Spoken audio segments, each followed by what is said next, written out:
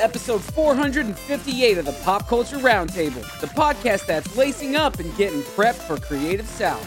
In this episode, we talk about speedruns, Oscars trivia, and the slap heard round the world. I'm Andrew Sale. I'm Lauren Rubin. And I'm Patrick Hill. So get ready to break some bread and hug some necks, because it's time for another episode. Or strangle some necks.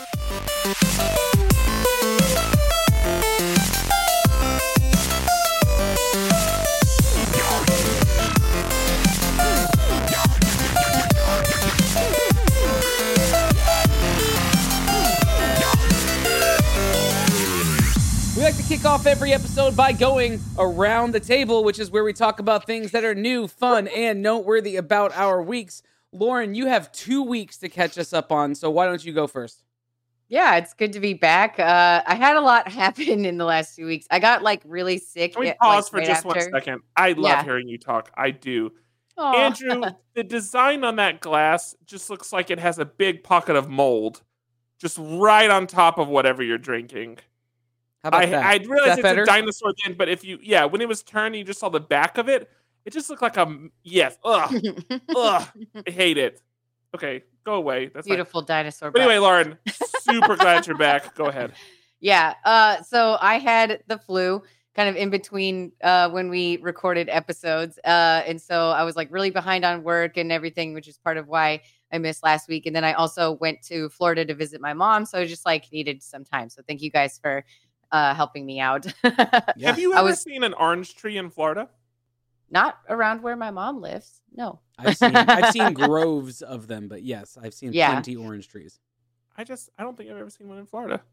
Because when you go to Florida, you only go to Disney. And other times. Yeah. We're going to take you to an orange farm then. We'll check the box for both of us. Who you really need to be thanking, Lauren, is Tracy for coming on. And Yes, thank you very much, Tracy. It was very fun to listen to the episode, and Tracy is much, much, much cooler than me. So thank you for letting me come back. She's cool in a different way. Yeah. She's cool. Yeah. You guys are just different. Oh, yeah. She doesn't get paid more than you. Her pay is just different than yours. It's my mom always says fair is not equal. It's one of those things. Yeah. But it was a great episode. I had fun listening. So some cool things that have been going on in the last 2 weeks. This is definitely the most fun for me. I got tickets to go to Star Wars Celebration. They added extra tickets, and I was like, screw it. I'm just going to try and get one. And the Force was with me, and I actually got a 4-day ticket. And I'm so freaking excited. Dang.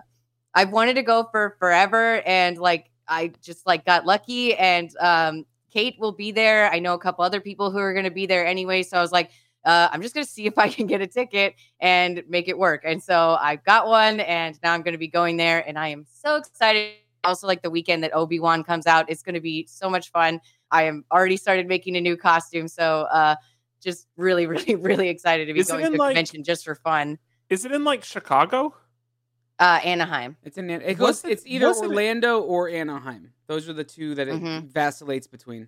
So not Chicago. They have had it in Chicago before. They've never had it in Chicago. They've never had it. Yeah, at least 1 year. Yeah. No, if that makes Patrick correct, then it's never happened. So genuinely, there was a year that we applied as press, and we ended up basically stopping the process because we realized we just couldn't afford to go. Yes. But I think literally the year we applied was in Chicago, and so because of that, it's just burned in my mind that it's always in Chicago. But that was a long time ago. That's been a minute. That was back when people gave us press creds to do things. Yeah.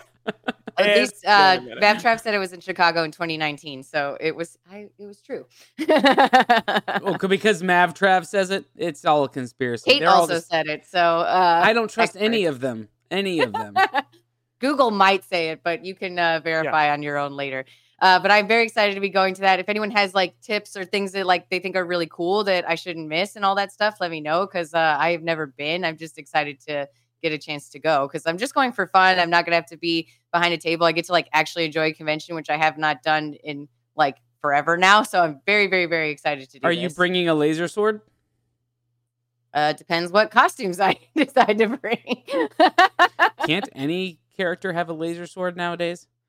You used to think true. that it was like a Jedi and a Sith only, but we have clearly that canon has been shot all to hell. If you believe, what was it, Visions? Yeah, basically anybody can have. Literally droids, anybody can pick it up and have it. Yeah, you can get them at pawn shops now, like in the Star Wars universe. Maybe I'll buy a cooler one there instead because I have like a really. You can borrow really mine. lame ones that like you flick and like, you can borrow the one I built. You can borrow the one built at Galaxy's Edge if you want to. Nice. I have all of the Kyber crystals too, so any color you want. You can, nice. Okay, okay. I'm gonna remember that because I've got at least one costume planned, but it's like 4 days, so I'm gonna have to make at least one more. Okay. Yeah. Okay, so then I've been watching a lot of TV. Like I said, I was sick, and then kind of catching up on work. So I've got 3 new TV shows that I will talk about.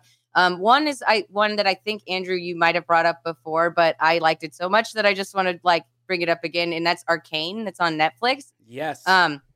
Holy crap, this show is so good. Thank you. So good. Yeah. It's like I don't know anything about League of Legends at all. I still don't, even though I watched this whole series like once and a half already.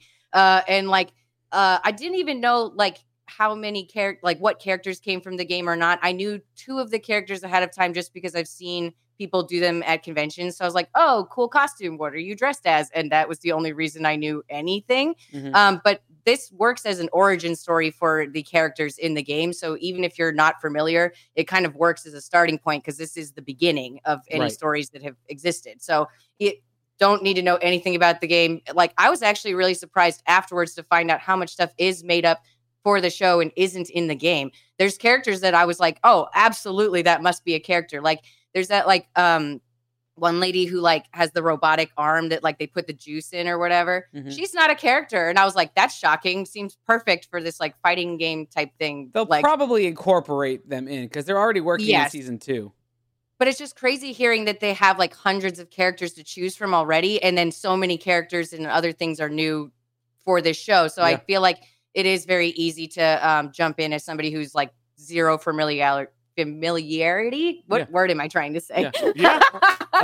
It was in there. It's similar to like, you know how I told you about that game that I can't remember. Like the name is escaping me right now. But that game that I bought, it's like a role-playing video game on Switch. That's part of the League of Legends like story. Like they have all these different games or whatever.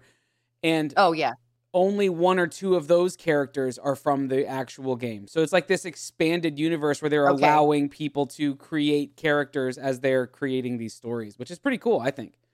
I think that's great because like the story of this show is so good. Like no one can ever say like you can't adapt a video game to like any like a movie or whatever anymore because this is nuts.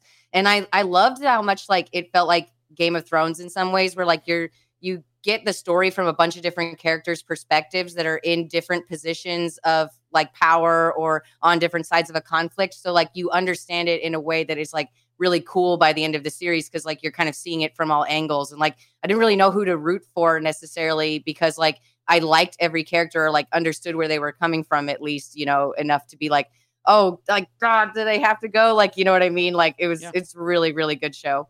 I agree. It is very Absolutely loved it. So definitely check that one out. Easy to do on Netflix. It'll be a while, I think, before season 2 comes out, but there is one coming eventually, which is great because I'm dying to know what happens next. And then 2 new ones that are like fresh off the presses or whatever that have just come out recently. Minx on HBO is really, really funny. It is a show about the world's first feminist erotic magazine. So lots of male nudity.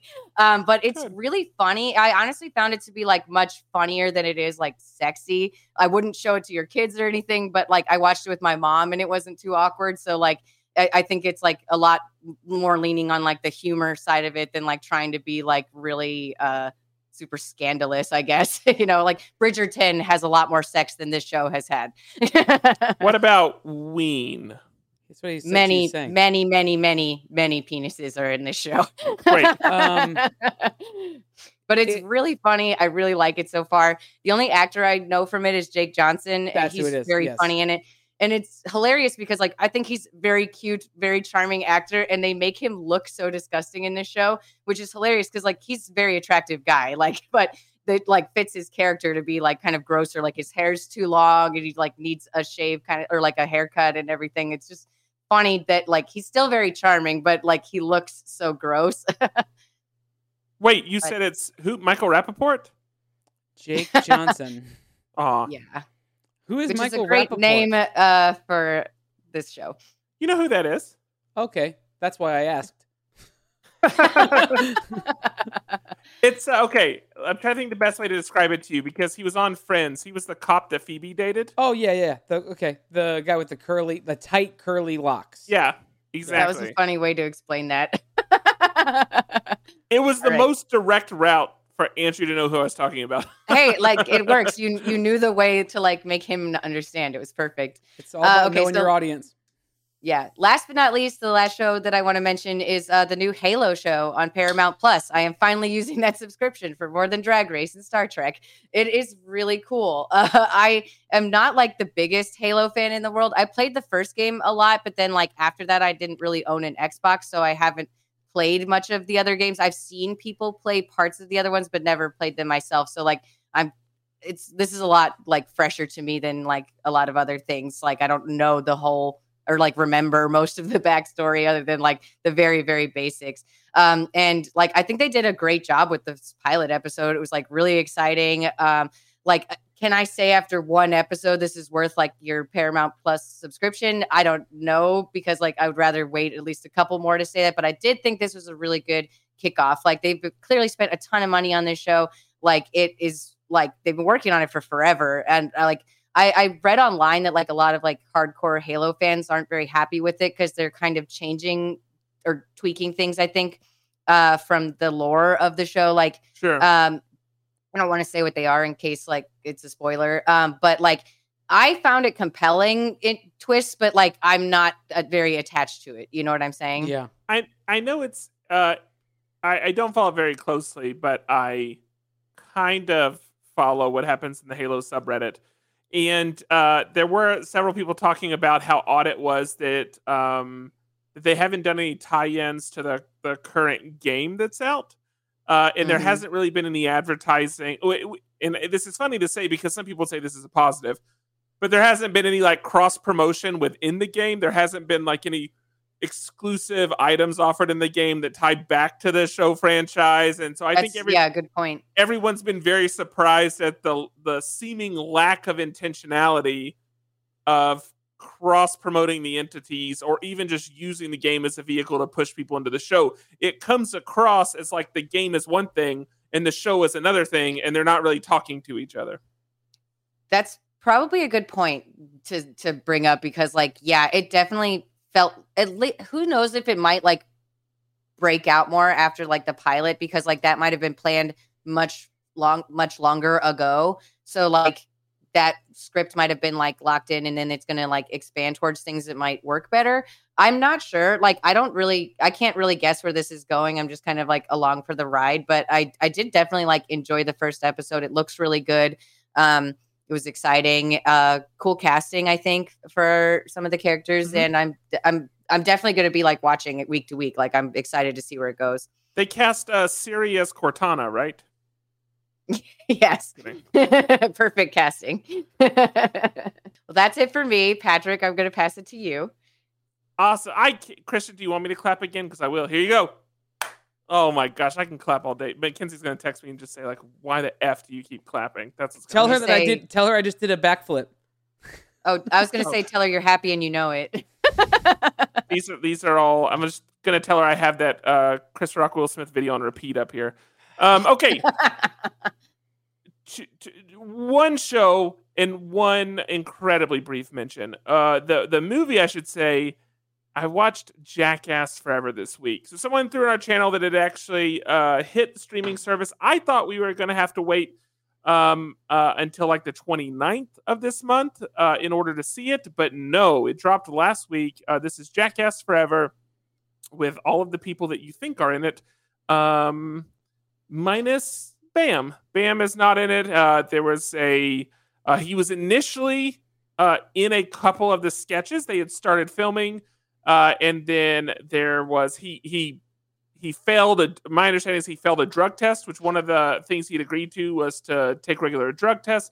He failed a drug test. They kicked him off the set. He kind of exploded over this and like threatened people's lives, and then it for sure got shut down. So he's not in the movie at all. Publicly threatened lives. Yes, yeah. Like on Twitter and went off the deep end. Like attacking Jeff Tremaine and attacking Knoxville and stuff like that. And of course, like Knoxville and stuff sided with Tremaine, and it's all horrible. Now, I will say there is a little bit of like he's actually still pursuing this, I think, in the legal system, saying that the reason he failed a drug test was not due to an illegal drug, but to a prescribed drug. And so like that's a whole nother situation we won't get into. But I will say the one time you see Bam, there is a skit that happens with people dressed up like a marching band, and they're stepping on this like very fast treadmill that's like rocketing them off. He's in that skit. I didn't even realize he was in the skit after the movie I was reading, and someone mentioned it. So I didn't even notice him in it. He makes it into that one. At the end, this is the part that's probably a bit tougher to understand fully. But at the end of the movie, they have like, I feel like it's 8 minutes or 10 minutes of classic Jackass footage that they're showing. And a lot of it is because they're actually showing how they did callbacks in the latest movie to the old footage. Bam is not in any of that footage as well. So that I found more surprising just because he obviously is a part of the history. Did they mask him out, or were they just really diligent in combing through footage that just happened to not have him in it? Yeah, exactly. Yeah, it's not like it's not like there's a hole cut out with like a person or something. No, it was just specifically... No, but you can digitally mask people out where there's not a hole. I know. No, it was they were just very specific about not showing him. So obviously they do pay tribute to Ryan Dunn at the end. But wow, Bam is like very cut out. Okay, outside of that, very, very it's what you would expect in the best way. Knowing that these are aging people, you would assume that the whatever factor would go down, that the stunts wouldn't be quite as dangerous. Jackassery? Yeah. I mean, you have lawyers and you have production studios involved. These people have to carry they have to carry insurance. Yeah.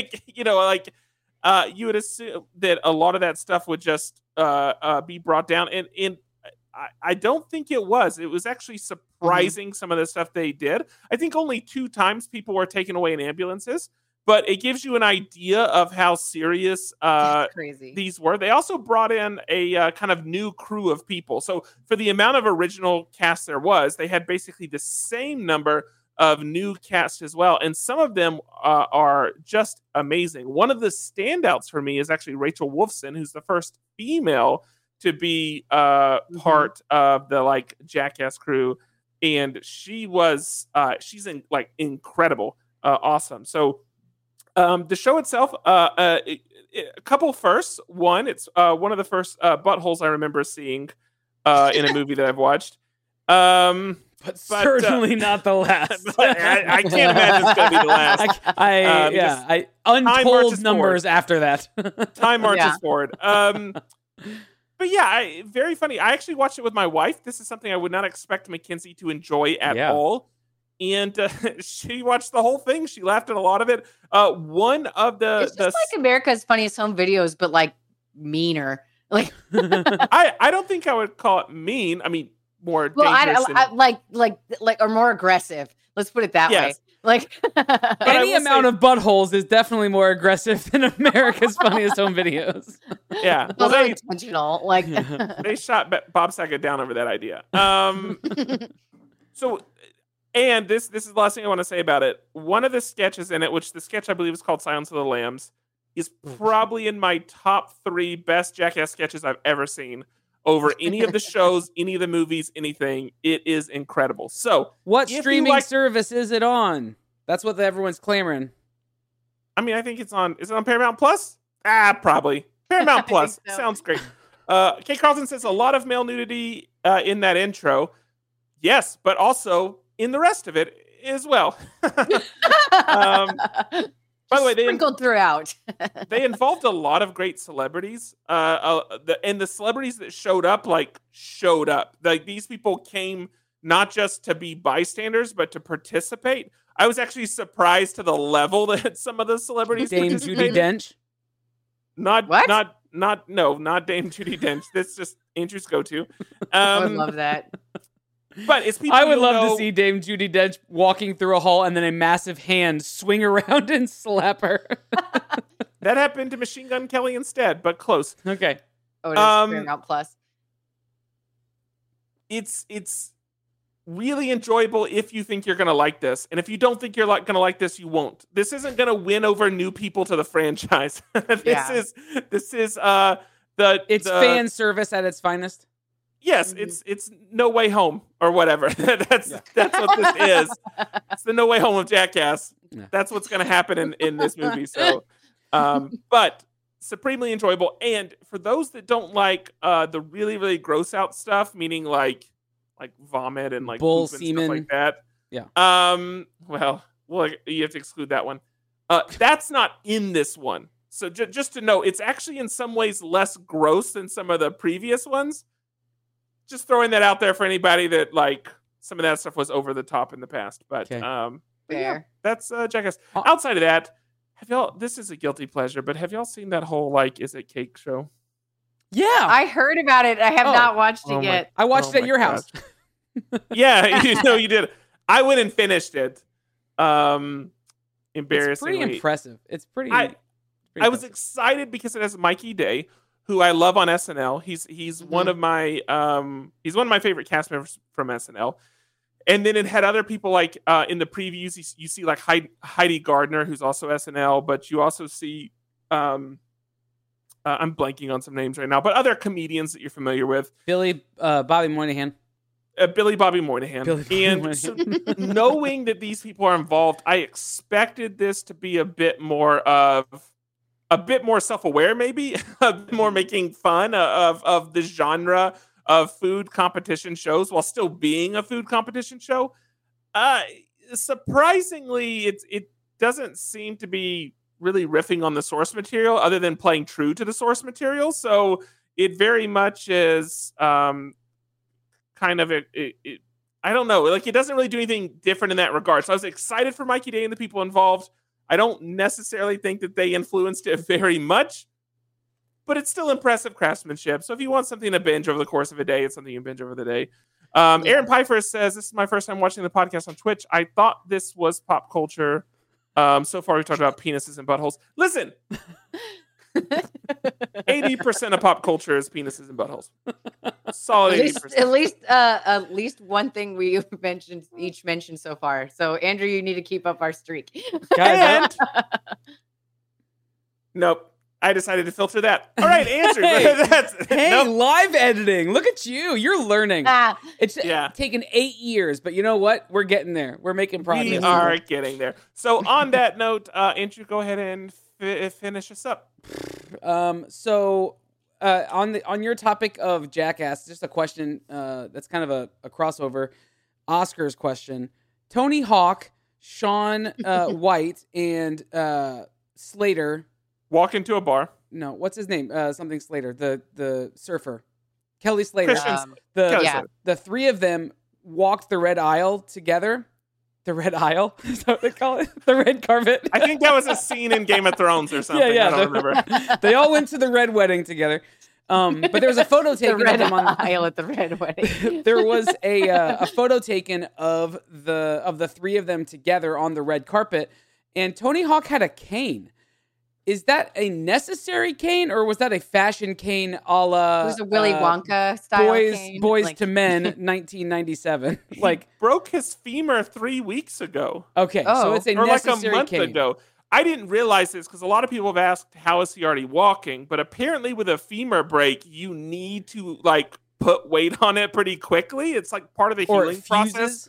You need to be mobile with it. So he literally broke his femur 3 weeks ago, a month ago, something like that. I couldn't believe how, because I didn't see any of the red carpet, but I saw him during the Oscars, and I couldn't believe how like I probably wouldn't have even realized it in the moment. That anything was wrong. But yeah, he had like a major break. Wow. Okay. Yeah, I didn't know that because I only saw him like do the presentation, so I didn't watch a lot of the pre-show.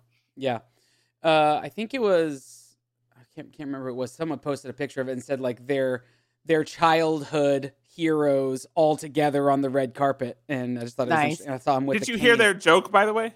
No, I didn't see anything of the Oscars other than one of my favorite jokes of the night. And I don't know if it was scripted or not, but Tony Hawk, they were talking about people that are the best in their craft.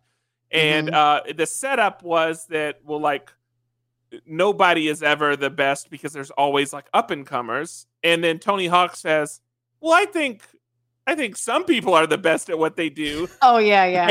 And then someone reacts and he looks at Shaun White and goes, no, I'm talking about you. And then he follows it up with, well, you were. And I just really, that's the part that I don't know if it was written, but I found that part very funny. Yeah. Okay, so a couple weeks ago I talked about Outlander, and I made this pitch that it was a time travel romance show, right? And I said that there was a lot of sex. All of that is still true in the first 3/4 of the first season. After that, it becomes a war show.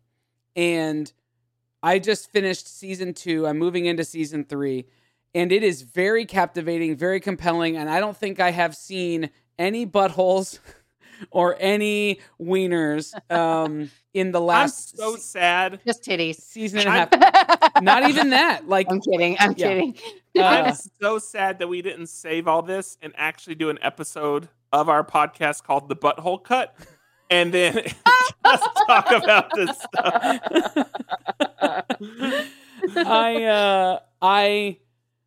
So I find new buttholes, I guess. I want to convey for anybody who my initial pitch kind of turned them off from it because of that.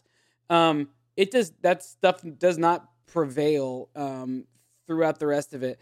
It is a really, really like just a really compelling show, and the way that they weave together the future stuff and the past stuff is just really interesting, and I'm captivated by it. So I have the Starz subscription until April 5th, so I'm trying to get all of the seasons in before then. Oh my gosh, that's like less than a week right now. Yeah, or just about a week. And I have 3.5 seasons to go to get caught up. So anyway, wow, you have a ways to go. I hope you have a good project to work on. I've taken the next week off of work so that I could do that. It's not true. So anyway, Outlander it's quite good. On the topic of time travel and like anomalies, Cooper and I watched a show. It's a 6-episode arc on Disney Plus called Parallels. And I don't know if you've seen anything about this show, but Parallels is a show that I think was originally... I was trying to look up information on it, and I'm not seeing a ton about it. It seems to have been scrubbed. I'm sure I can find it somewhere, but Disney purchased the rights to it. It's not a Disney original in the truest sense, and I know that because it was filmed like overseas, and the whole TV show is dubbed. But it has like this Stranger Things meets what was the other one that Cooper said? It's got a Stranger Things vibe to it, and it's got some other TV show vibe to it. But there's some time travel anomaly stuff. No, he's gone. Back. Oh, he's back. What?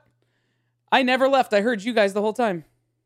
You just blipped out for like 15 seconds. Oh, cool. 1 second. Let me clap so you can come back in. Got it. I don't know where I stopped. You said it was like Stranger Things. It was like, yeah, okay. Yeah. Plus another show.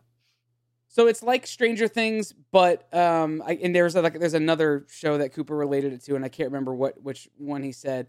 But it has there's this like time travel anomaly thing that happens, and I'll read you the one one paragraph synopsis or the 2-sentence synopsis. It says, the lives of 4 childhood friends, Bilal, Romaine, Sam, and Victor, are seriously disrupted when a mysterious event separates them, sending them into parallel dimensions.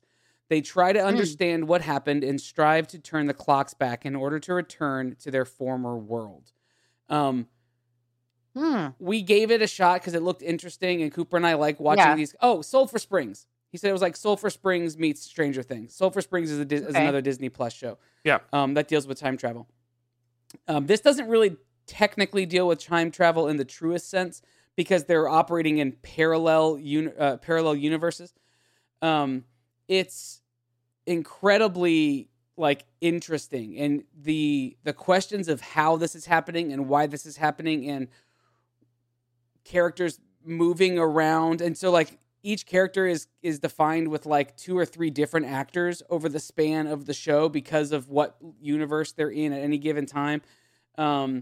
It's really interesting. It's great for teens. It's maybe a little creepy. Could be a little creepy for a 7-year-old or something like that. Not because of the content, but because people are freaked out. There's lots of just the Stranger Things vibe of what's going on. I don't fully understand what's happening.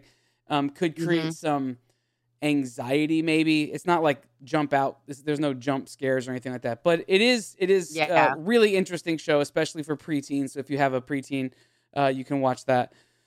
Did y'all watch Adam Project, by the way? I haven't seen it yet. I want to watch it after hearing Andrew's review. I'm not gonna lie, because it was the most excited review I've heard so far. Well, you said you were gonna watch it with Coops. I don't know if you got a chance to. I did. I watched it with Cooper, and he loved it. It was really, really good for him as a 12-year-old, and yeah, it was great. And I stand by everything I said. I enjoyed watching it again. It's only an hour and 46 minutes, so the watch time is it runs quickly, and it's Ryan Reynolds and all those things. So yeah, it was good.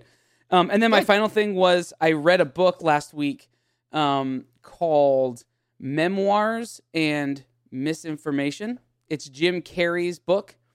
The actor and comedian Jimothy Carey.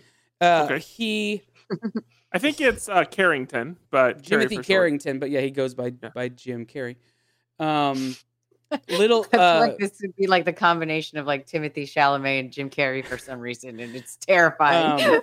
It's funny that you say that. So the book I thought was an autobiography. It starts off with, we all know that Jim Carrey wrestles with some demons, right? He's gotten strange in the last decade, and many of his interviews kind of point to this idea where he talks about his existence and our existence and whether or not we are real or just an idea and all these things, right? And this is him in interviews.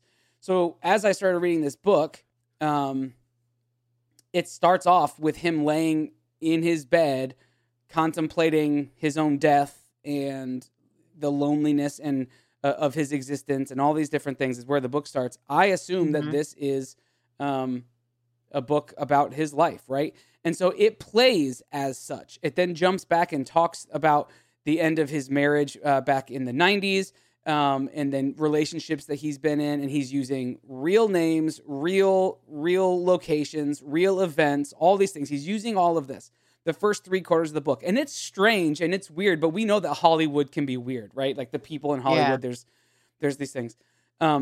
Nick Cage is a big character in the book. He's a friend of his. Kelsey Grammer, Gwyneth Paltrow, Sean Penn are kind of his kind of circle of people, among a few others.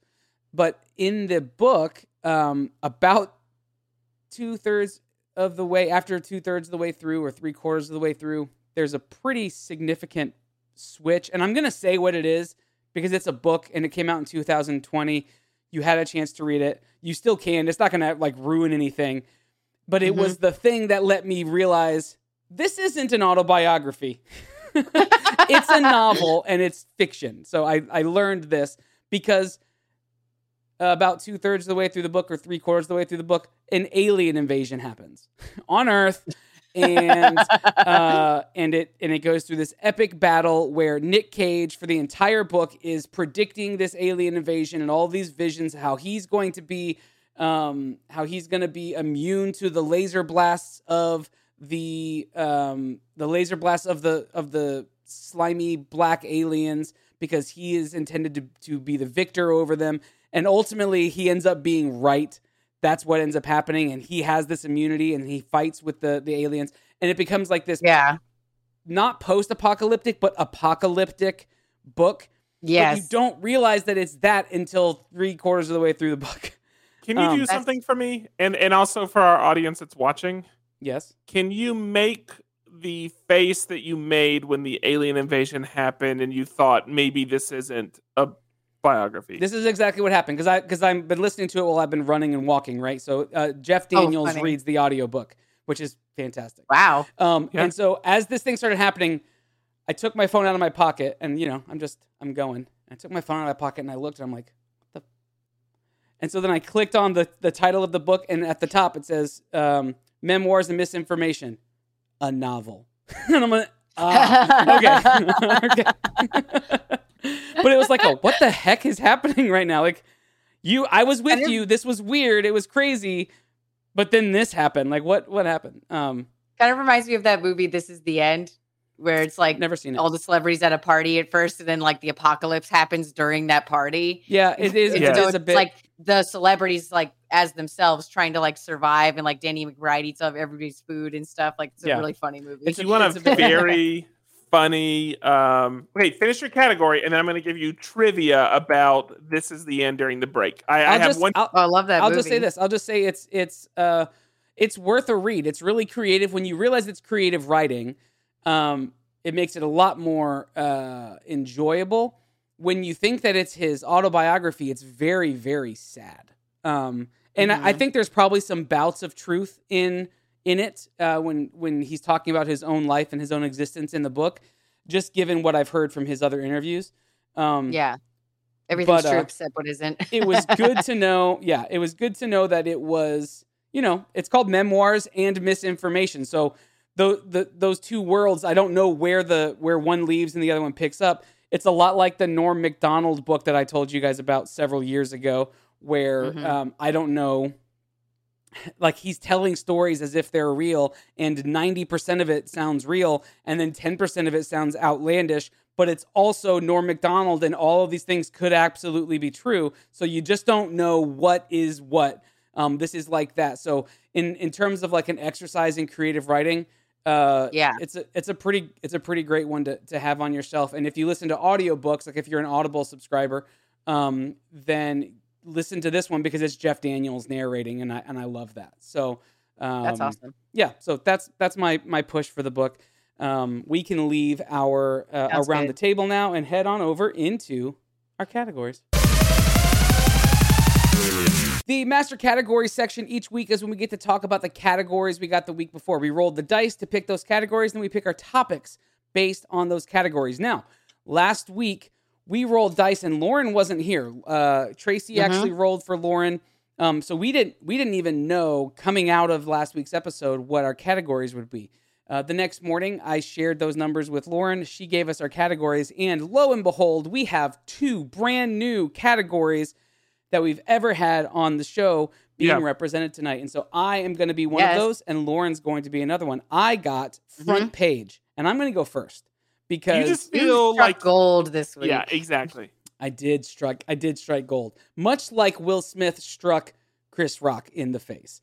So if you're unaware, that means you are off the grid. And also, how are you listening to really this podcast? Off the grid? Because within moments, like literally within 3 minutes, I think was the earliest that I saw, memes had been created and shared worldwide. Last night, as of our recording, last night in the Oscars, the 82nd annual Oscars, right? I think 95th, I believe. I think it's somewhere in like the 104th. There's no way to know for sure. But in in Oscar, making Oscar history, I'll just say there was a lot of Oscars. Yeah, absolutely.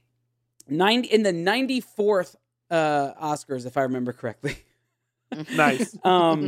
It's the first time that someone has walked up on stage and physically assaulted somebody on the show, on air.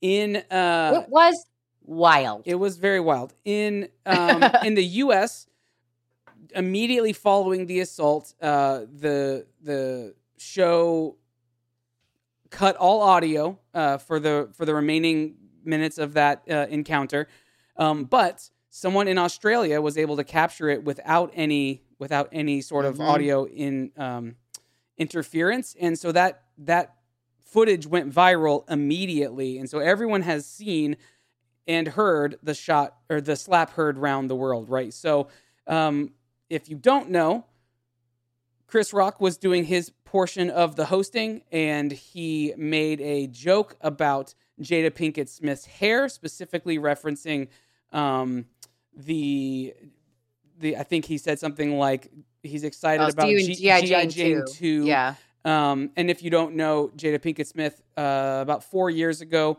she was diagnosed with alopecia, which is obviously a hair loss disease. And so obviously people feel like the joke itself was in very poor taste. Will Smith, and we'll talk about the full thing here in just a second, but Will Smith, in response to this, walks up on stage and open palm slaps Chris Rock across the face and then turns around and walks off stage. Doesn't say a word. When he gets back to his seat, words were screamed and exchanged where he yells, "Keep my wife's mouth out of your effing mouth," multiple times. I think you meant to say name. What did I say? Yeah. Keep my wife's mouth. Well, yeah. I think he means both. Yeah. To be fair, I mean, I think the sentiment is there. Keep my wife's name out of your effing mouth is what he yells 2 times before Chris Rock kind of stumbles his way back into trying to create some sense of normalcy. Immediately following that, they go to a commercial break, and during that commercial break, I've seen lots of footage of Bradley Cooper, Denzel Washington, and there was a third actor, Tyler Perry, I think. Tyler Perry, who came in and consoled Will, talked to him, tried to calm him down, tried to bring him back, and there was a very teary-eyed Will coming out of all of those little powwows. 40 minutes later, true to ironic form, Will Smith wins his first ever Oscar for Best Actor for playing King Charles for his role in King Charles. King Richard. King Charles. You got it. I'm just here for support. His name is like Richard, whatever. I got you. King Charles is 82nd Oscars. King Charles. Will Forte hits Chris Pine. No, Prince King Charles is a character in Outlander, so I'm like very actively thinking about King Charles right now. Everyone just needs to calm down. We're gonna get through this together. You're all just a bunch of jerks. This is my category down here. You got this. That's a Goonies reference, by the way, for anybody. Okay. Prince King Richard. Yes. He wins Best Actor for his role in King Richard, in which he immediately starts talking about how in preparing for this role, he's learned that it is his job to protect people, to protect the people he loves, to be a vessel of love, to be someone who shows love and comes around people. And he keeps saying the word protect, and he talks about this idea of I wish I could remember the exact phrase. I had it, I almost had it memorized. I've read it so many times today. I've read so many articles about this. He mentions being a vessel of love. A vessel of love. And then he apologizes about 2/3 of the way through. He apologizes to the Academy. He apologizes to his other nominees. Yes. Never says a word about Chris Rock. Never once apologizes about that. And then Denzel, he quotes Denzel Washington, or Denzel yells something out to him, and he thanks Denzel for some of his words that he had mentioned prior. And Denzel told him the devil will attack you when you're at your highest. That was the thing. Right at your highest moment. Yeah, that's when you're. Yeah. It was surreal. It was awe-inspiring for all of the wrong reasons. I watched it last night. I'm going to tell you all my feelings about it, and then we can dive in a little bit onto like some of the controversy, some of the natural controversy, and then some of like the weird controversy that's kind of surrounding it. When I first watched it, I got a little sick to my stomach. Will Smith is somebody who I have maybe mistakenly put on this pedestal as an otherworldly nice guy, like one of those a guy who cares about people, wants to make people laugh, and all these things. And every interaction I've ever seen with him has always been a positive one. So I had as much as I can look up to members of the Hollywood elite, I looked up to Will Smith as like a good example. He's someone that you would want to present. And that is to say that for this to happen, you could actually imagine it coming more from Denzel Washington than from Will Smith. I could actually see it happening more from Chris Rock to Will Smith, that's the point. Direction. Yeah. Yes. The reverse, right? And so, anyway, it was shocking when I first watched it. It was upsetting, and I immediately wanted to have this. I had this sense of two thoughts. Like, one was there needs to be some repercussions for this somehow. Like there's something needs to happen. And two, I was incredibly impressed with how Chris Rock handled himself in what is arguably one of the most awkward moments in Hollywood, public history in a long time, if not ever. Like, it was very awkward. And the way he controlled himself, the way he stood his ground, both mentally, emotionally, and physically. Like, his feet didn't even move. Like, his feet were planted, and he took the full brunt of a Will Smith slap across party the face. slap. Because of that, like, I was very, very impressed with Chris Rock. So those were my immediate impressions before I went to bed last night. And then I've read more stuff today. Now let's talk a little bit about before we get into that, what were your guys' impressions when you first saw it? So I was watching the Oscars live, and I was completely shocked. Like, I couldn't tell if it was real or not, like, like in the moments it was happening, because it's like, oh, what is he doing? Like, and like Will Smith was sitting like right in the front. So it was like, if it was planned, it was like somewhat believable, but it was like obvious within like the next 5 minutes, it was not fake at all, just based on like everyone else's reactions. And like, if this was planned, clearly they were the only two aware about it, I would say. I really don't think that that's the case anymore. But yeah, it's like, it's just insane. Like, it's hard to like process, because like at first I definitely didn't like put it into the thought of like, I just witnessed an assault on live television. Yeah. It was just like, holy crap. And then, like, I didn't think the joke was that mean, but I wasn't aware of the alopecia thing myself, and so like to assume that everybody knew that going into this is a big jump, I think, as well, because it's like I just like that's I think everyone in the world knows it now. Yeah, now for sure. But honestly, I think the biggest thing was just like surprise and like total shock. Yeah, like I do agree that like I think Chris Rock handled it really well.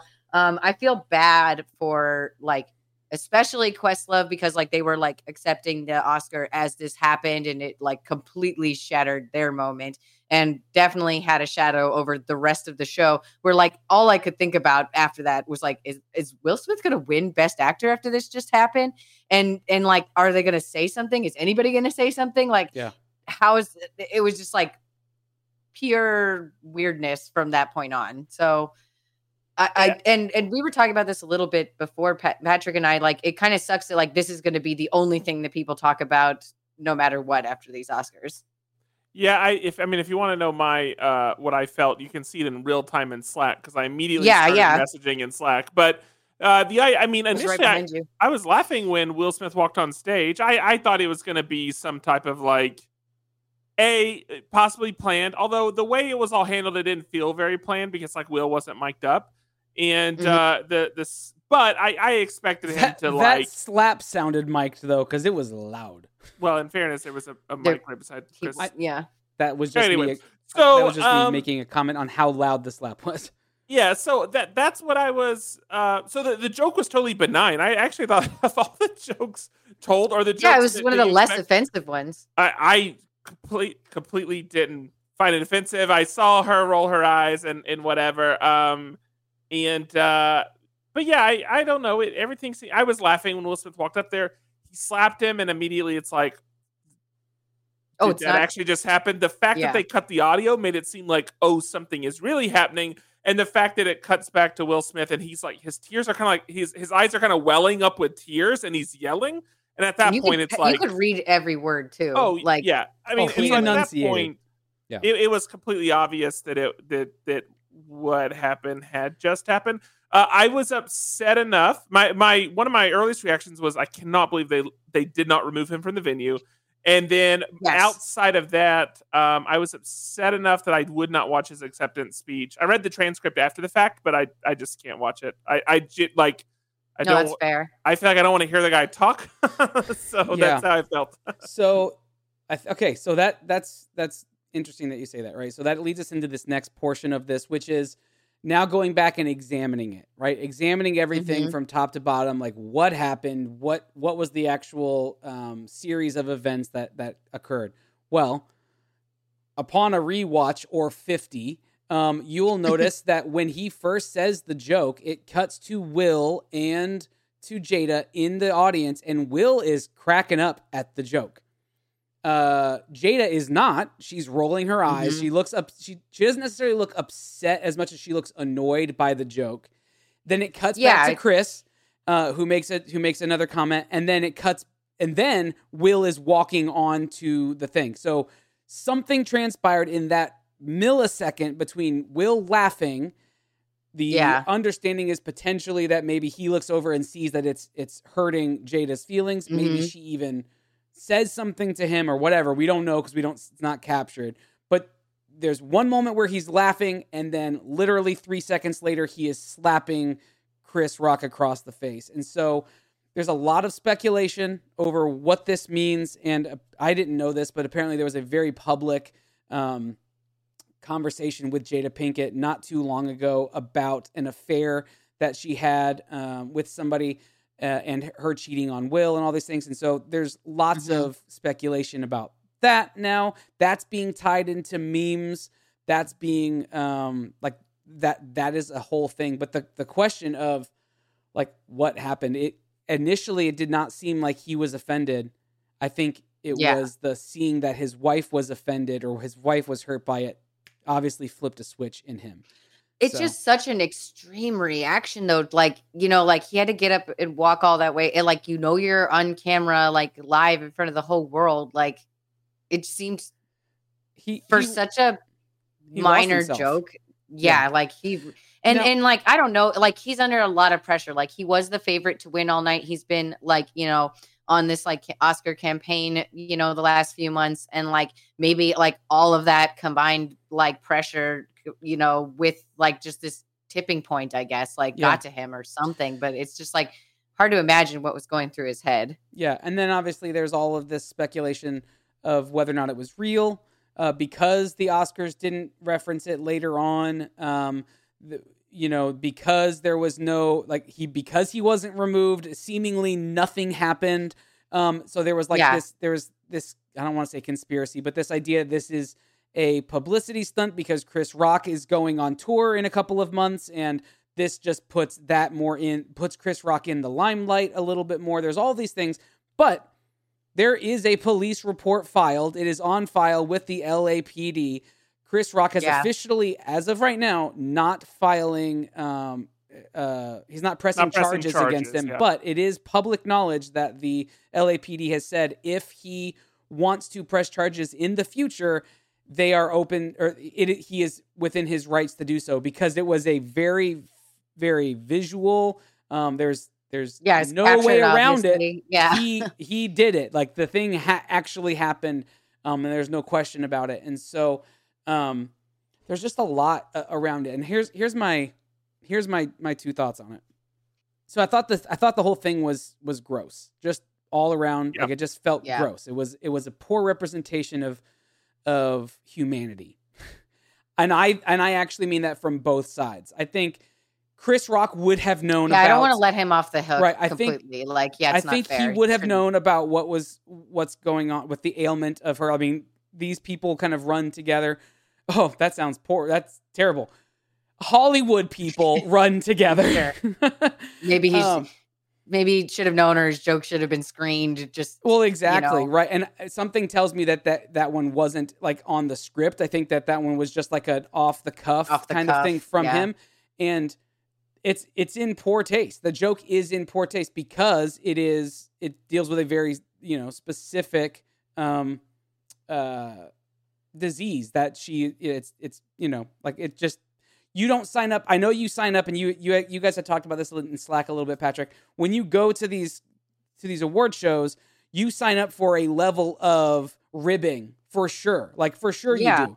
And there, I think, is a bunch of ribbing that could have been done and could have been made that didn't specifically reference a physical ailment that I think would have been a better choice for Chris Rock.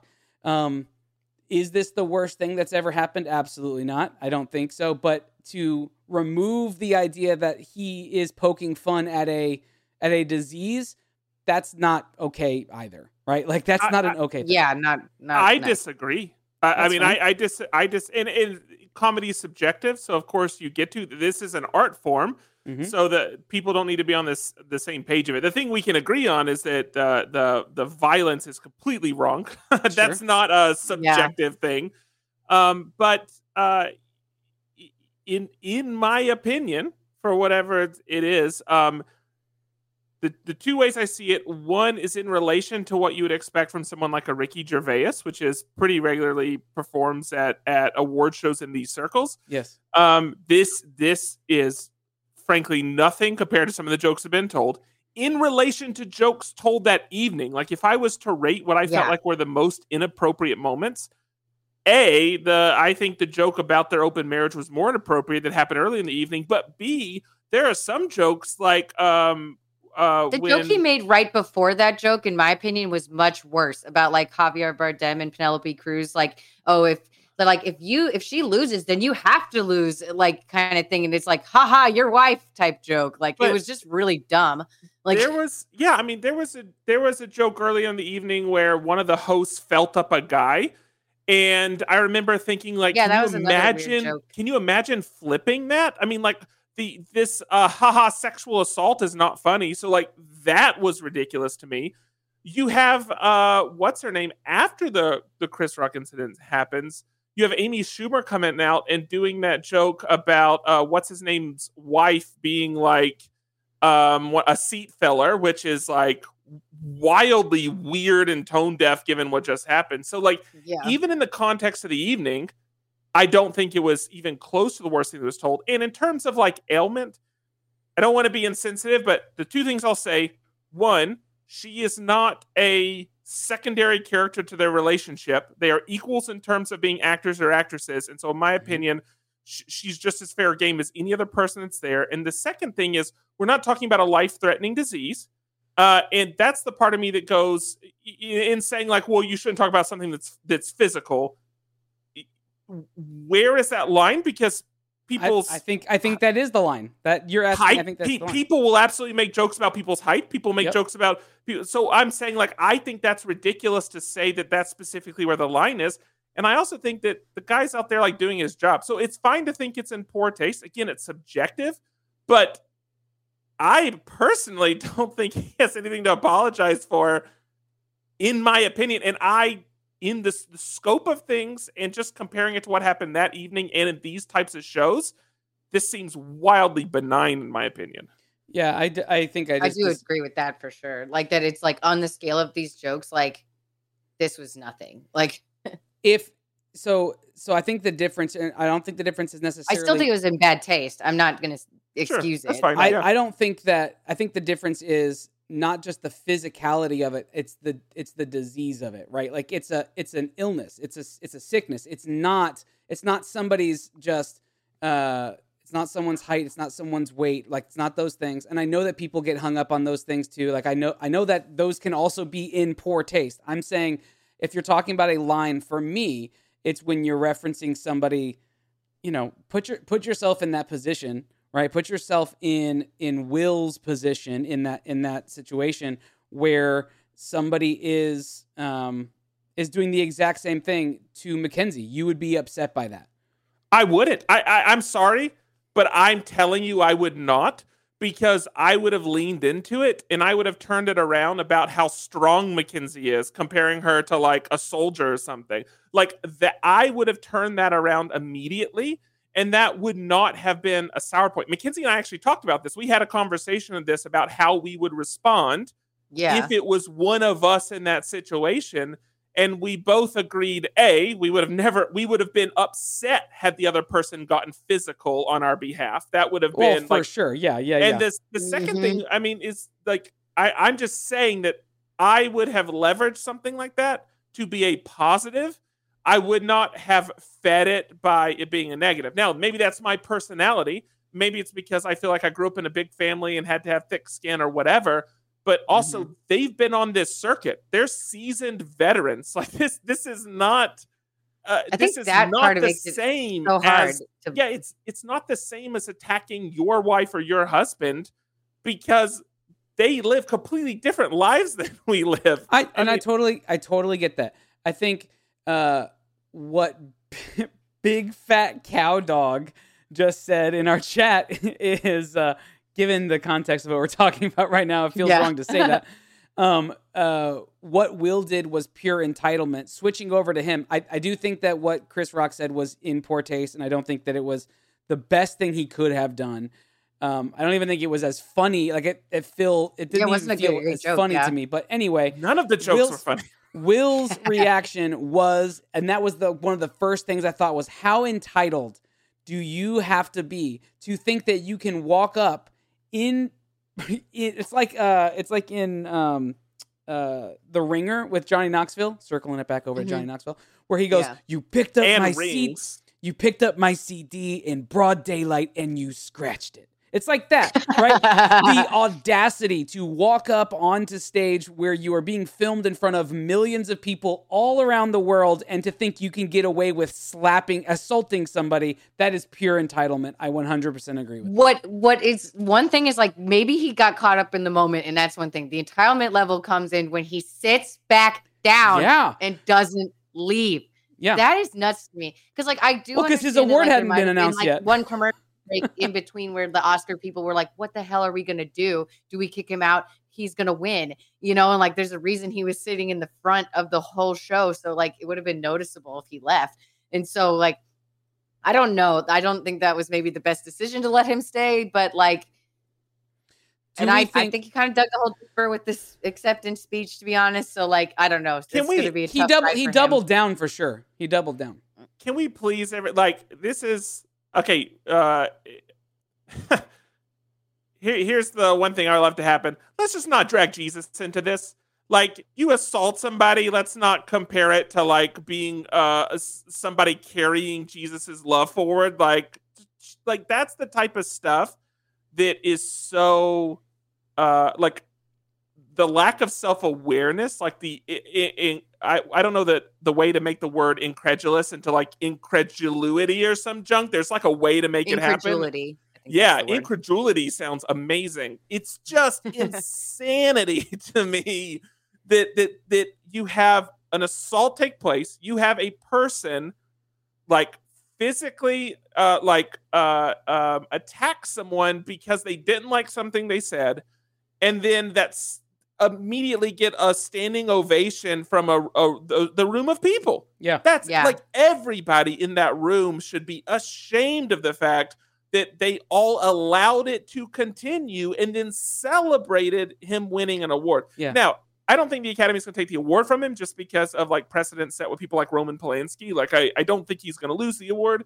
Maybe, I mean, I would hope he would face something. I mean, they've said that they're investigating what they're going to do, and it could be like a suspension like at this of some point, sort. like they didn't kick him out of the show. They didn't kick him out of the after party. Like the only option they have is like to take it away from him. Or not allow him back for some... They could suspend him for some amount of time. I'm just saying, like, it's unlikely they'll take it from him given the precedent set with other people. Like, Roman Polanski's banned from the Academy, and they didn't take his Oscar. So... Yeah. There's a lot, other examples, it's too. But just...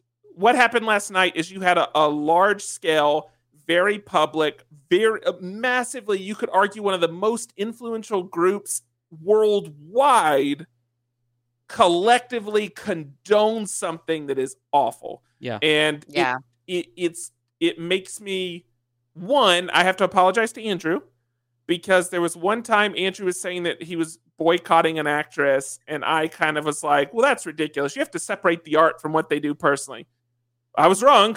I won't be watching Will Smith stuff. I just can't bring myself to do it. It also makes me not want to watch the Oscars anymore moving forward unless they take a strong stance on it. The whole thing, I genuinely believe is it's just so shocking. It's incredible. Sorry. Very sour taste overall, I think, you know.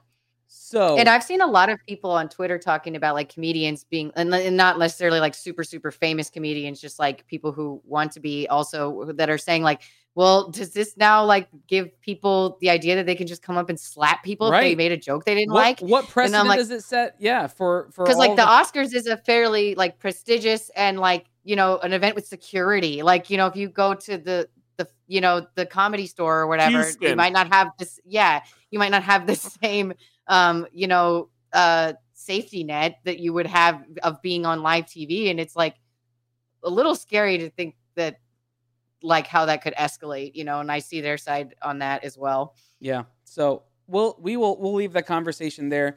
There's more to unfold, I'm sure, as more comes out about it. But it was definitely on the front page, and so what a way to christen our new category.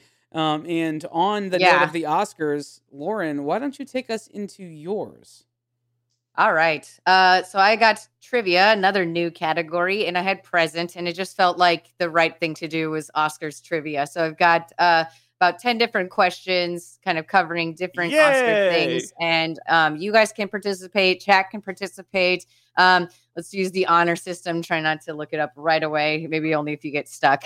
And I'll help you maybe with some clues. Because some of these are tougher questions. Is it the actual Oscars event itself? Because I didn't watch a single second of it. It has nothing to do with this year's Oscars. Okay. It is more like overall Oscars people named history Oscar. And kind of general Oscars and stuff. Yeah, Oscar Nunez. A little. Yeah.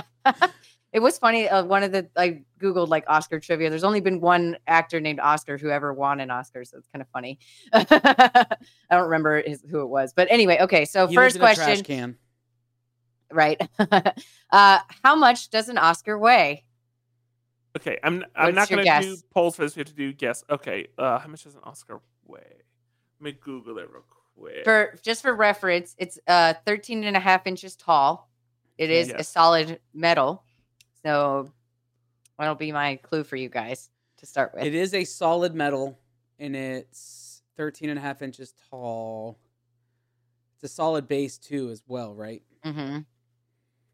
I think the base is included. But there can be very light metals. I have a number. How do we want to do this? I'm gonna say. Wait. How are we gonna do this? Well, we're just gonna say what we think they are, and she'll tell us if we got it. But we're checking chat as well to see who gets closest. I'm gonna go with pretty light, and I'm gonna say 4.5 pounds. I'm gonna say what's the over under? What do you mean? Like what's the allowed amount of overage? Like a half a pound either direction still means that you're right? Oh yeah, I'll say that. Yeah. Okay. That's fine. Then I'm gonna say 6 pounds. That's what comes to mind for me. And chat is saying 15, 18, and 10 right now. Yeah. Well, Big Fat Cow Dog 2 got it closest. It is 8.5 pounds. Wait, okay. Like a baby. Oh yeah, I guess that is close, but not without going over. If we're going Price is Right rules, I won, people. We're not going Price is Right rules. Okay, yeah, you're right. Sorry. I was just going closest. Sorry, Big Fat Cow. You were very close. You were very close, both of you. Only 2 pounds off. 1.5. Okay, this is another fun one. Because I feel like if it was 15, you'd see people hand it, and then you just see them go, like every single time. Yeah. That would be funny. Okay, so what person has won the most Oscars? They were nominated for 64 awards and won 26 of them. Can we ask if it's male or female? Yeah, it is a male. No. And it's not an actor or actress. It is. But it's someone you would know, like think directors, producers, those type of people. So I got it. I know who it is. Yeah. It's Steven Spielberg. It's a really good guess. Hold on. Yeah, you guys, let's get some answers going. Chat, you got any ideas? I needed music going to this. I'm going to put in music slightly behind us. Don't worry, it doesn't affect the recording. Oh, great. This isn't Oscars music, though. This is just something to like fill in the thinking space. Yes.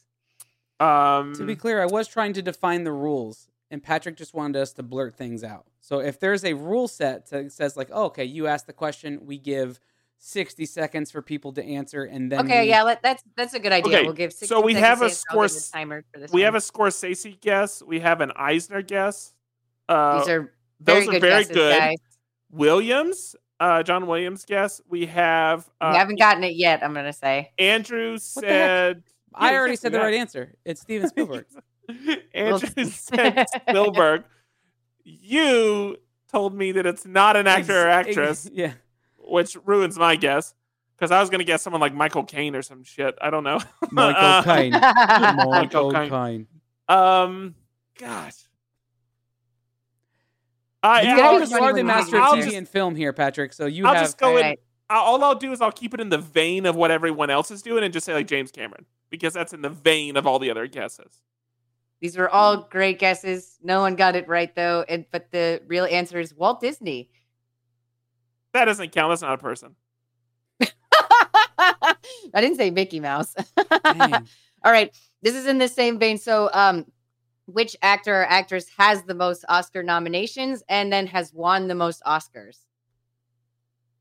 Are you saying for actor and actress or just the one person that has most nominations and then most wins? Yes, the second one. So the person who has gotten the most Oscar nominations ever, and then the person who's gotten the most Oscar wins ever. I agree that I think Kreider was the closest on the last one because he said Eisner.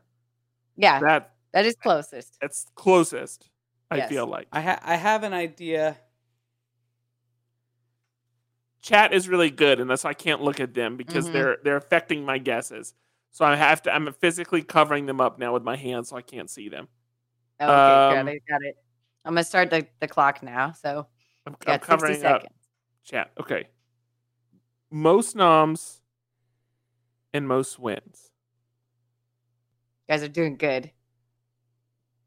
Chat's keeping it alive. You're doing great, chat. Keep it up. There's no way I'm gonna get this. I think this one was hard. Some of these are hard, but I think the answers are interesting, so it's okay, even if you don't get the answer by guessing. It's okay. I know who I think it is. Hold on, let me look up a movie they were in. Let me just look up the answer real quick. No, Googling. No, I'm not Googling. I can't remember their name, and so I'm trying to like put in a movie they were in so I can just get their name. Oh, okay, yeah, that's acceptable. All right. Okay, right. I think Christopher Plummer for noms. And so we're getting two different answers right now? Yes. You have to have noms and wins. Okay. I think because look, he's a Plummer actor. Plummer actors do lots of work. That's a good joke. So I think they have lots of small roles. That's the deal. So I think Christopher Plummer. Okay. It's gotta be someone older, right? And then for wins, it's not it, but I'm gonna say it's like Judi Dench. I'm gonna say Andrew. For nominations, I'm gonna say Anthony Hopkins, and for wins, I'm gonna say Meryl Streep. Meryl Streep's actually a good one. I just didn't want to use one from chat.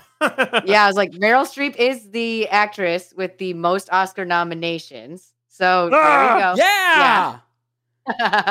Chat got that one right. And then the actor who has the most wins is Katharine Hepburn. Wait, did I say that reverse? Did I get that right or no? No, you said it reversed. You got it wrong. Record, so we'll find out later, but yeah. So Kate Carlton got Meryl Streep. Meryl Streep was such a good guess, and I saw her guess and was like, "Oh shit, that's good. I got to cover it up now because I don't want to." She got that right away. So Kate, you definitely nailed that one. I can't knowingly use any of chat's guesses. So now and you say Kristen Stewart is the most wins. Yeah, Katharine Hepburn. Kristen Stewart. Sorry. This was her first Oscar nomination. Katharine Hepburn was the Kristen Stewart of her time. Classically. She won awards. Love that.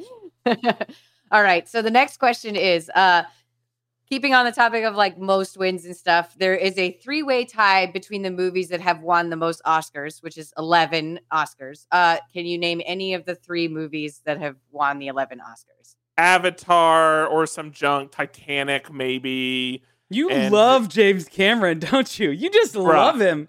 Bro, I mean, the Oscars love James Cameron, so it's a pretty good win. His movies win. I wouldn't be surprised if something wild like There Will Be Blood or some junk. Like, what did you say? I wouldn't be surprised if it's like There Will Be Blood or some wild one like that like cleaned up that year. But I do feel like Titanic was a big winning year. Yeah. That's the only one I'm like confident about is Titanic. Not Avatar. Why not Avatar? Because it wasn't as good. Like it wasn't as like it wasn't as critically received. Like it wasn't received as critically. Isn't it the story that Gone with the Wind played in theaters for like a year and a half or something? Yeah, it did. I'll have to look it up again. Anyway, and I think Kreider also said Clark Gable. What is like he's. You guys, and you are just like in the pocket on your stuff. I think he's won some Oscars, so it's not a bad guess. He definitely won my heart. I would say, what did I just say? Titanic is one. What was the one a couple years back? You know what it wasn't? Dune. They only got 10 chumps. Oh my God, I wish it was The Labyrinth. There is no Jim Henson movie that will ever get 11 Oscars. 11 is huge. Never say never. I will it. We've seen lots of like 7s and 8s and 9s, I feel like, but like 11 is a ton. The other thing too is that we never see all the technical awards. We only see the major awards, so like it's kind of hard to keep track unless you just know the trivia. Well, I follow all of the films and filmmakers on Instagram, so I see all of like the backstage awards too. Yes. All right. So, yeah. So the timer has elapsed. I'm going to give the answers now. You guys nailed Titanic. That was one that won 11. Ben-Hur, I think, is the hardest one to think of. And then I did know this one for sure, and it is Lord of the Rings: The Return of the King. That like swept that year. Good for it. It deserved it. A little mom and pop. That was my favorite Oscars like ever because they just won everything, and I was just like, yes. That was a great year. All right, so this is a fun one. So, Avatar only got 9 Academy Awards. I apologize that it didn't get 11. It's a garbage film. I knew it was ass. I really don't like that movie, so I knew it was ass. All right. So based on Rotten Tomatoes ratings, which Best Picture winner is ranked the worst and the best? That's tough because I think realistically, if you go back older, you'll have a lot of 100% winners, like rated. I will say both answers are older movies. So based on your Rotten Tomatoes score, which Best Picture winner is ranked the highest and the lowest? And I will give you guys the link to this article afterwards, like the rankings, because I was like angry after I read some of these. Okay. I know the worst would be Freddie Got Fingered with Tom Green.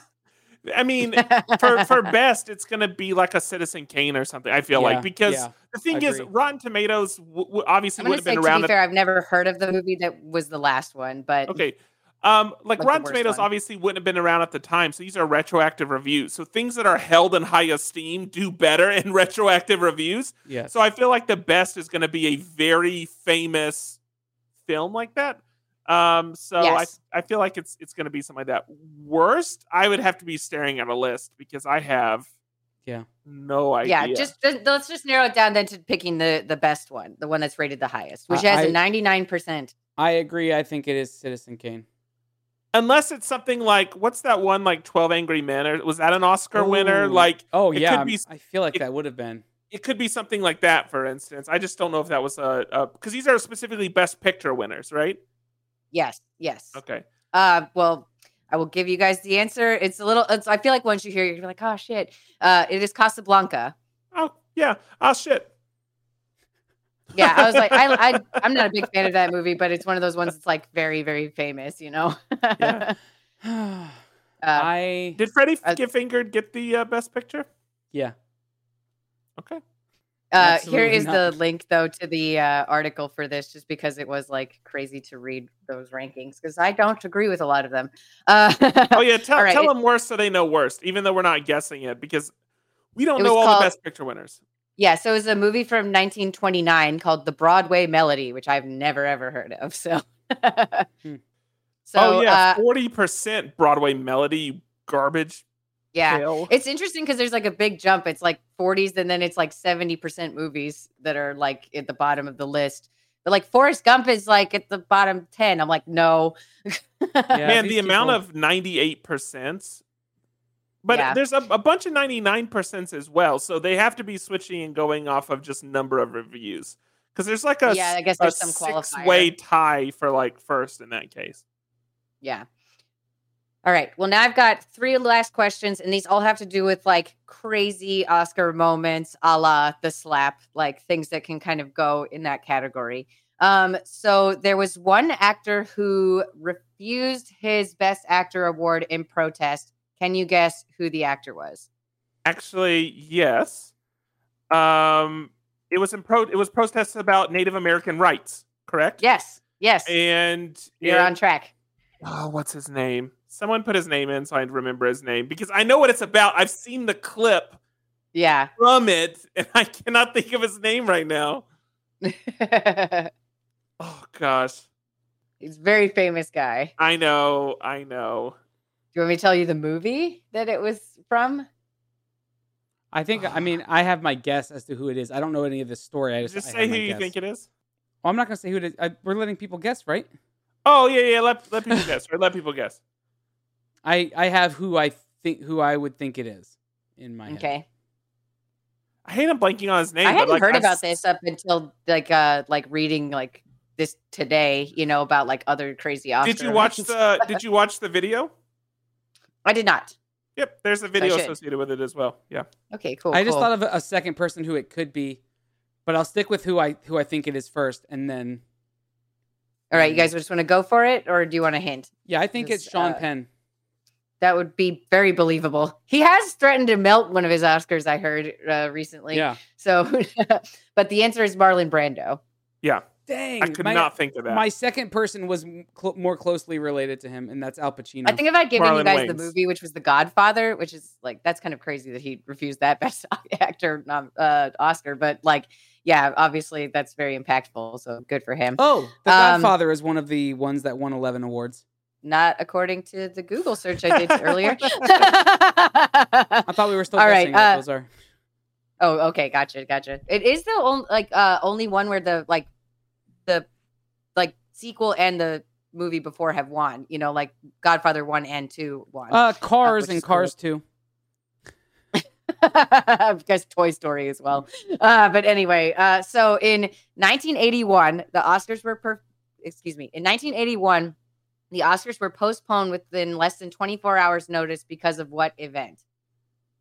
The 1981. Berlin Wall. Desert Storm. I'm thinking of big events that happened. What? Yeah. That would be 91 or 90. It would be late 80s. She said 81. I'm throwing out events that happened in the 80s. That's what I'm doing. Yeah. I was a kid when Desert Storm happened, and I wasn't born until 87. I know you're. I was not born when this took place. Oh I might have made these questions too hard. I apologize. These are incredible, and my mom would absolutely know the answer to this, but I have no idea. Because your mom is the real master of TV and film. That's right. Yeah. And she was alive in 1981. I'm gonna say it was like some sort of riot was happening. Okay, Andrew, do you want to make a guess or just hear the answer? I'm going to say that it was a kick-ass sale at Kmart. I love it. Yes. Very good guess. The answer is an assassination attempt on Ronald Reagan. Oh, dang. That could do it. Yeah. And he was up for best actor that year. It was when he was president. I should say that. He loved Kmart. Is that what you said? He was huge into Kmart. Yeah. This one will probably be like really, really hard to guess, but I'm just gonna like throw it out there, and you guys can tell me if you just want to go skip straight to the answers. The Oscars have only ever had one tie win. You want to guess what category it was for instead of who it was with? I think that'd be too hard. Best audio editing. Was it for like a primetime category or like a? It was for a big category, yes. Then it would be Best Picture. I think it was for Best Actor. It was for Best Actress. Got it. Ah! Yeah, so Your close. I did think this was just interesting to hear. It was between Barbara Streisand and Katharine Hepburn, who came up earlier. It's one of the, she's won the most Oscars, and this was in 1969. So just some and they literally just said like, you're both great. Yeah. Yep. Yeah, I mean, I guess there was like a genuine tie with the votes, so they both got Oscars. Okay. I wonder how many Academy members there were. So I think now there's 9,000 Academy members. Back then there were 4. Yeah, exactly. So it was really easy to get a 2-2 split, and it was hard. Gary and Jeff just wouldn't budge, so we just gave it to both of them. Give it to Barbara, I guess, as well as Hepburn. I did see some crazy trivia that like when the Oscars started, it only had like, I think it said 250 people in the audience or something, like really small. Oh, and it was in like a hotel, like or not a hotel lobby, like a hotel, like banquet room, ballroom or whatever. Yeah. So just they've grown a lot. Even if this may be the last Oscars ever, we'll see. Is that your last question? That's dark. That is my last question. What's going to happen to us, Lauren? I just feel like it's like between this and like all the other things that have been going wrong with the Oscars for so long, like this really might have been like the last straw. So, well, it can't be because I got to pay for that fancy new museum they just opened.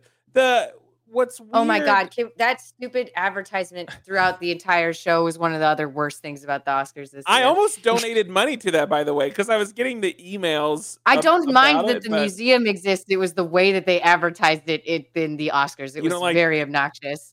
Let me throw this out there because the Oscars is obviously struggling with ratings. And no, I'm not a conspiracy theorist that thinks that all of this was manufactured to get ratings. I don't think that. No. I would assume Will Smith's crew is not dumb enough to risk all of his celebrity over something that stupid. So all that happened.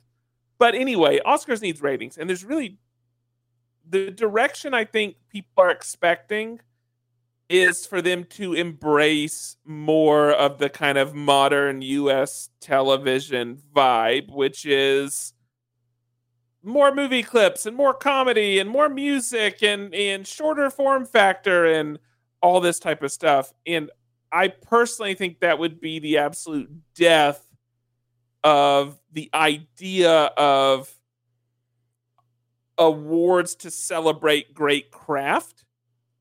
I personally would like if the Oscars stripped back, did not try to hold necessarily such a prime TV spot, and felt more, almost got even more regal and felt even more true to honoring the best in their field instead of trying to make it fit and capture the attention of the average viewer.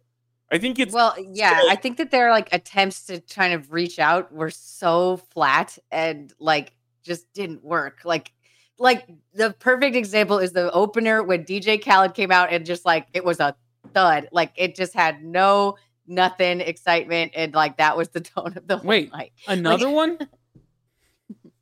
Another one. Yeah, I mean, and that's what I'm saying. Like, I would much rather they say, how can we truly make this about awarding experts in their craft? And that doesn't mean only showing Best Actor and Best Actress. That means people across the spectrum of technical fields. How can we make that the primary thing? And then whatever audience wants to join us with that, that's great. But I think this idea of we have to make this where the same demographic that watches the Super Bowl wants to sit through 3.5 hours of this is after watching asinine. About like 24 hours plus of long, sad movies. Like, it's not necessarily for everybody, and that's okay. So just like not everybody watches the Super Bowl either. Like, so I don't know. It feels like a very square peg and a round hole situation.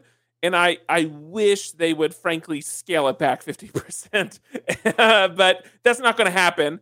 The goal is to grow. And so somebody in chat made the comment that it felt closer to the MTV Movie Awards. And I'm afraid that next year that is what we're going to get. And it's people already don't lend credibility to it.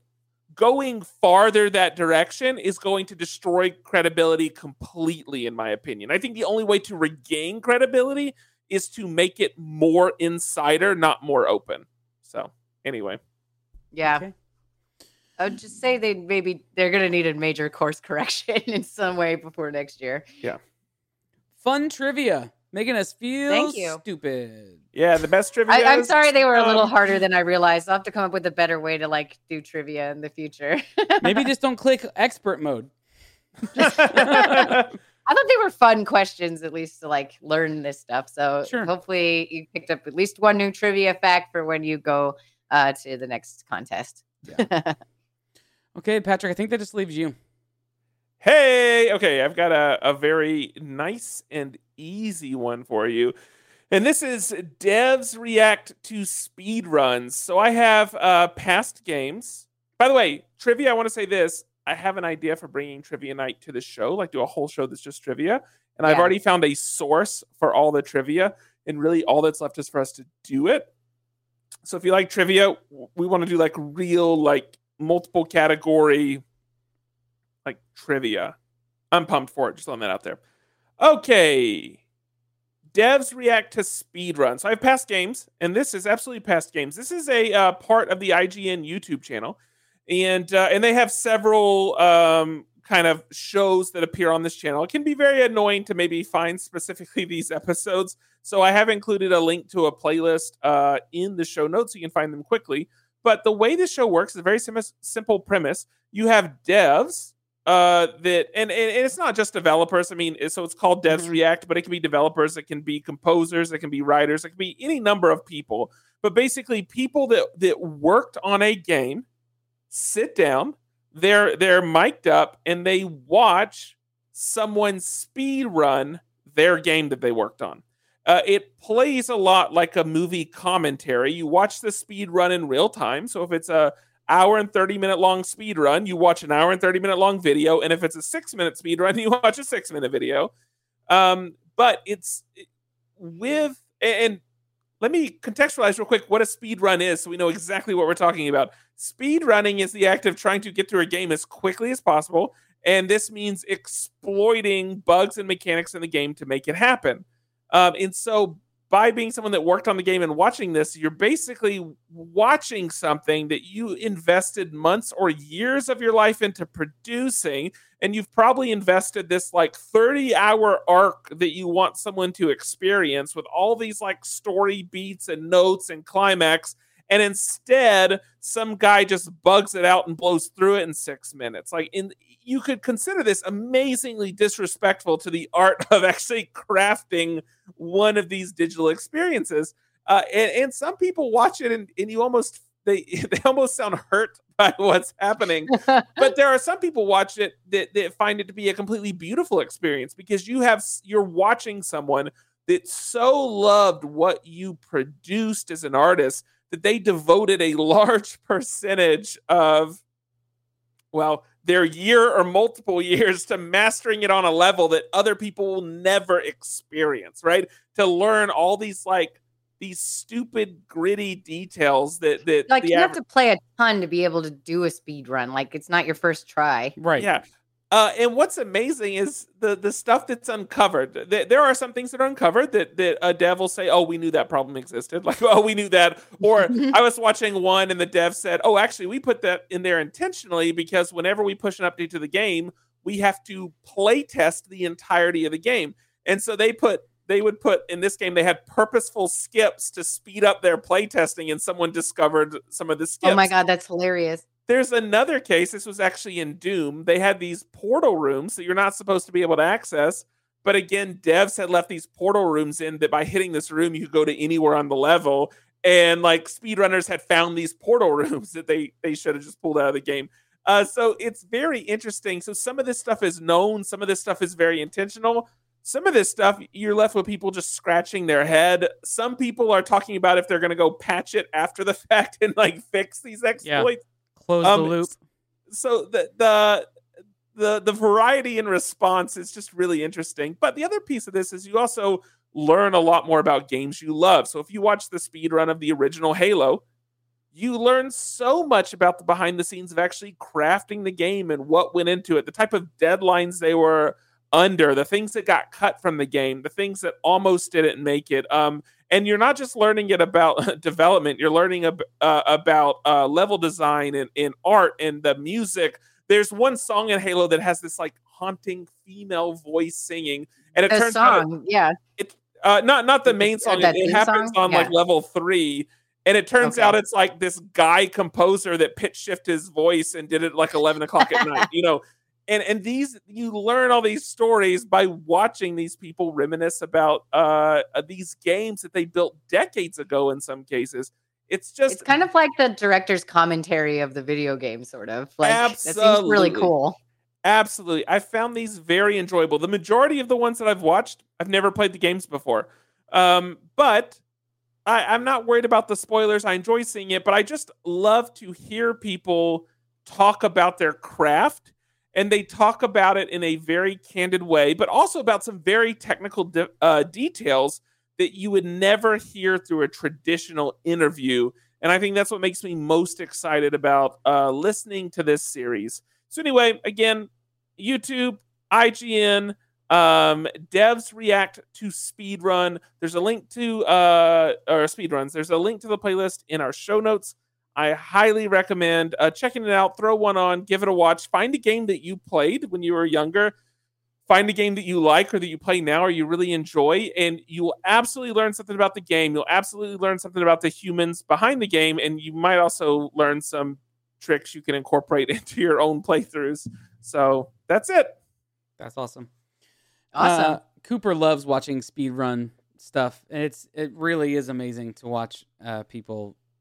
Yeah, I mean, they're exploiting the games for sure, but to watch how I think you said it well, Lauren, the people who are doing this actually love the games so much that they have played them for untold number of hours to figure out where these things exist, and that should be some form of flattery, right? Like they have spent the time in the universe enough to be able to do that. So okay, I think that's going to be it for this episode. We need to roll some dice to figure out what we're talking about next week. All right, let me go ahead and pull out my dice. I'm hoping for something. I would love to get a 20 this week. That's what I would like this week. Just going to put that into the universe. And also, anybody that has ideas, next week is Lauren's birthday. She'll be the day of her birthday is the day we Twitch stream. Yes. Which means we need to celebrate her birthday. So if anybody has any ideas about how we can surprise her. Can we do at least 15% more butthole talk? Well, it's for Lauren to decide. It's her birthday. I got an 18 and a 1. An 18. Oh, wait. Oh, never mind. Sorry. You got TV. Wonderful. All right. Easy. So that's past television. So you'll get to hear why I think Lost is the best show ever. Who's rolling last? I just rolled. Okay, already. So I guess I will roll last. Sorry. I got a 6. Oh, I also got TV, so we're gonna have to re-roll. Sorry. No, I put my dice up. Okay. Oh boy. I can re-roll if you don't want to. No, we will. No, both these are the re-roll. rules. That's the rules. We knew what we were getting ourselves into. I'll re-roll while you're getting yours. So I'm switching to a 16 now, and that will be books. Awesome. 13 and a 1. Still pass. Future books. 13. Games. Awesome. All right. You said James? Yeah, I'm talking about James. If you were to pronounce games the way you pronounced animated GIFs, you would call it James. Let me throw this out there. Many James. Ryder did just suggest that Lauren should pick all the categories because it's her birthday. Ooh. That's some bullshit. Roll your dice, Andrew. All right, here we go. We're going to roll. I'm okay with books, really. 13. Yes. 13. Winner, chicken. I just got dinner. 4,180. You just rolled the same as Patrick. I rolled a 13. Yes. I got to re-roll. Yes.